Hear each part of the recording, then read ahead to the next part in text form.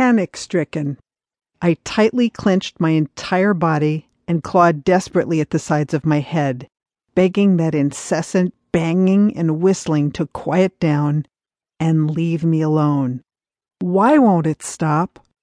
What's happening inside there, inside my head? I have a brain aneurysm. I'm sure of it. Maybe I'm going mad. I really could be going crazy here, and there's nobody here to help. Please stop. I believed that I was either losing my mind or suffering from a huge, life-threatening medical catastrophe, and that this was the end. But sadly, this wasn't too far from the truth. This event was to be huge and life-threatening and catastrophic, but I wasn't dying nor going mad. I had developed tinnitus, and I really couldn't cope. There was no escape from its clutches. From that fateful moment that I awoke from a headache-induced nap right to the moment I was cured, it never stopped, not for a single second. It demanded my attention when I tried to concentrate during critical work meetings, irritated when I relaxed with my favorite paperback in the evening. It screamed when I slid into the bath, and it hammered right on when I tried to drop off to sleep at night.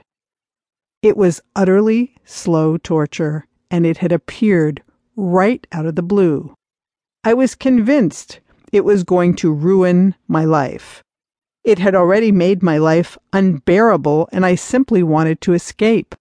I went to the emergency room, to my doctor, and even to a specialist, and they all gave me the same old, well-worn prognosis. "There's no treatment," they each said. "Go home and be patient. Your symptoms will probably subside in time." So what's a girl to do? Be brave and cling on desperately whilst the days, weeks, months, or even years tick by and hope that someday I might be cured? Try to cope whilst watching life pass me by? That simply wasn't my style. With a whole lot of grit and determination, I set to helping myself. I researched hour after hour. I spoke to anyone who had facts or suggestions to offer me on my quest, and I tried countless treatments, from over-the-counter medication to elimination diets right on to acupuncture. Yet nothing worked for long, and it felt like I was doomed to carry out this life sentence. That is, until I stumbled across the answer, and it's surprisingly simple.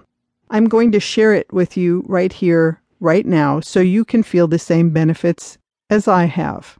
By using a combination of approaches from great food to stress relief and therapies, we will attack your tinnitus symptoms from all sides and help you to get some relief from your living hell.